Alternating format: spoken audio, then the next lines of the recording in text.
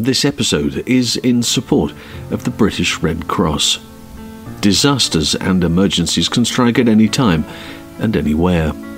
With millions of volunteers across 192 countries, the British Red Cross is part of a movement that's there for people as soon as a crisis happens. Your support means they can reach anyone, anywhere, with the help they need to get through it. For example, in the UK, when an emergency like a flood hits, your support means the British Red Cross is there to give the all-important emotional support people often need.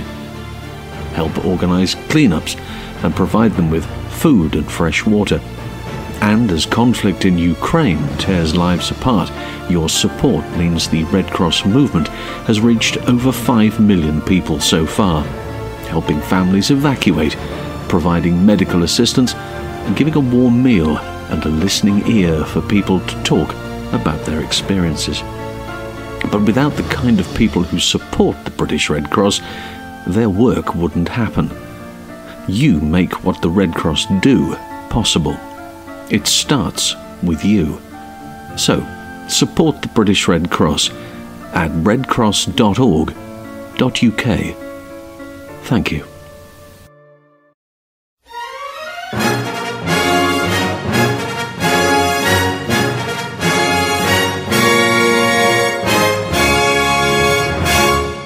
Hello, and welcome to this week's look at action and stunts on film and television.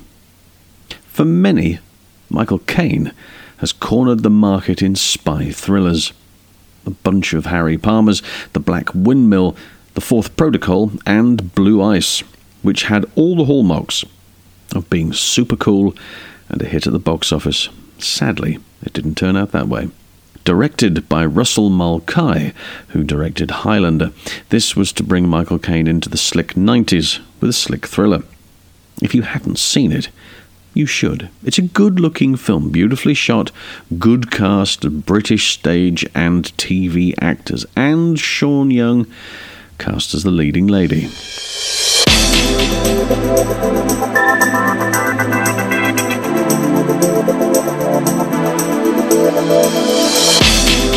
You were a spy, weren't you, Harry?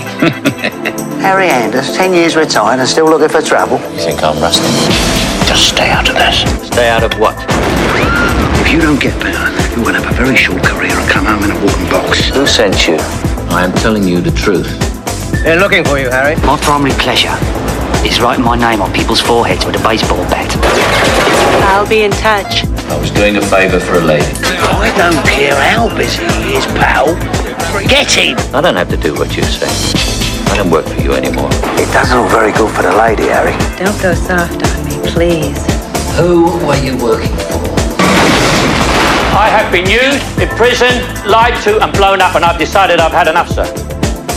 He's just trying to kill you! Blow his face off! Kill him! Hurting me. I'll hurt you even more if I don't get some answers. It's all I know! You're allergic to the truth, Anders. It's got to be a spook, Harry. Nobody else can pull strings like that. This is your lucky day. You recruited me and you ran me. He trusted her with his life, Your time's running out, Harry. but she may be the one to end it.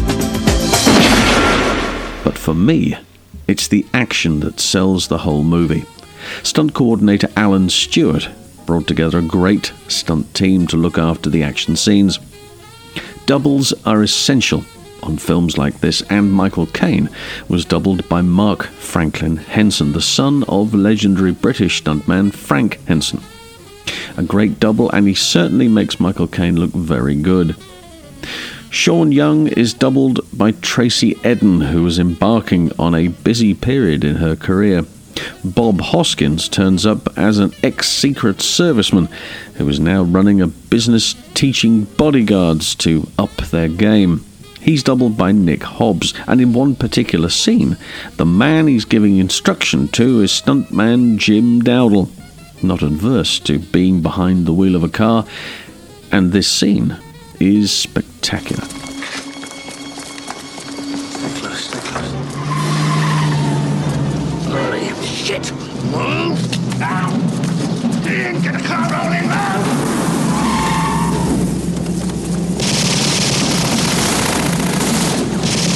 Go! I said go!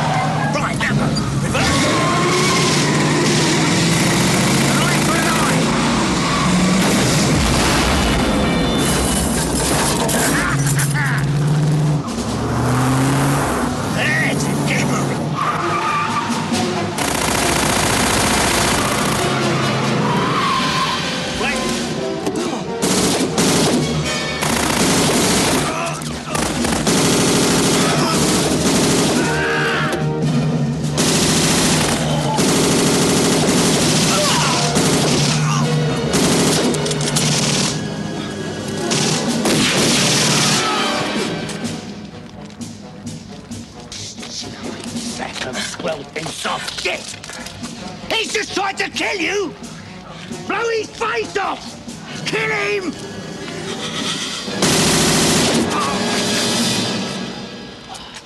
That's it. Well done. This is a tale of the supernatural. The Tapes, a podcast of the uncanny. Do you believe in ghosts? Join me, host Christopher Goldie, and guests as we discuss the best in unsettling television and film. Who is this? Who is coming? Find us on Facebook, Twitter, and Instagram. Search for @TheTapesPod. Part of the Pod Dojo Network.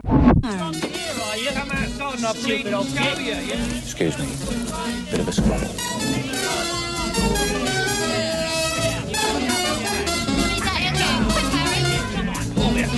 All right, lads, that'll do. All right, leave the furniture out of this. Right. How many times I've got to ban you before you start taking me?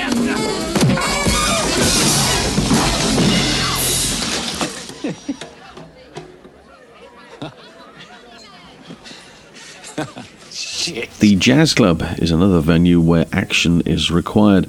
Rolling Stones drummer, the late Charlie Watts, has his jazz band on stage with vocalist Bobby Short at the piano. A fight breaks out between Jerry Crampton and Wayne Michaels, ending up with the trumpet player falling into Charlie's drum kit.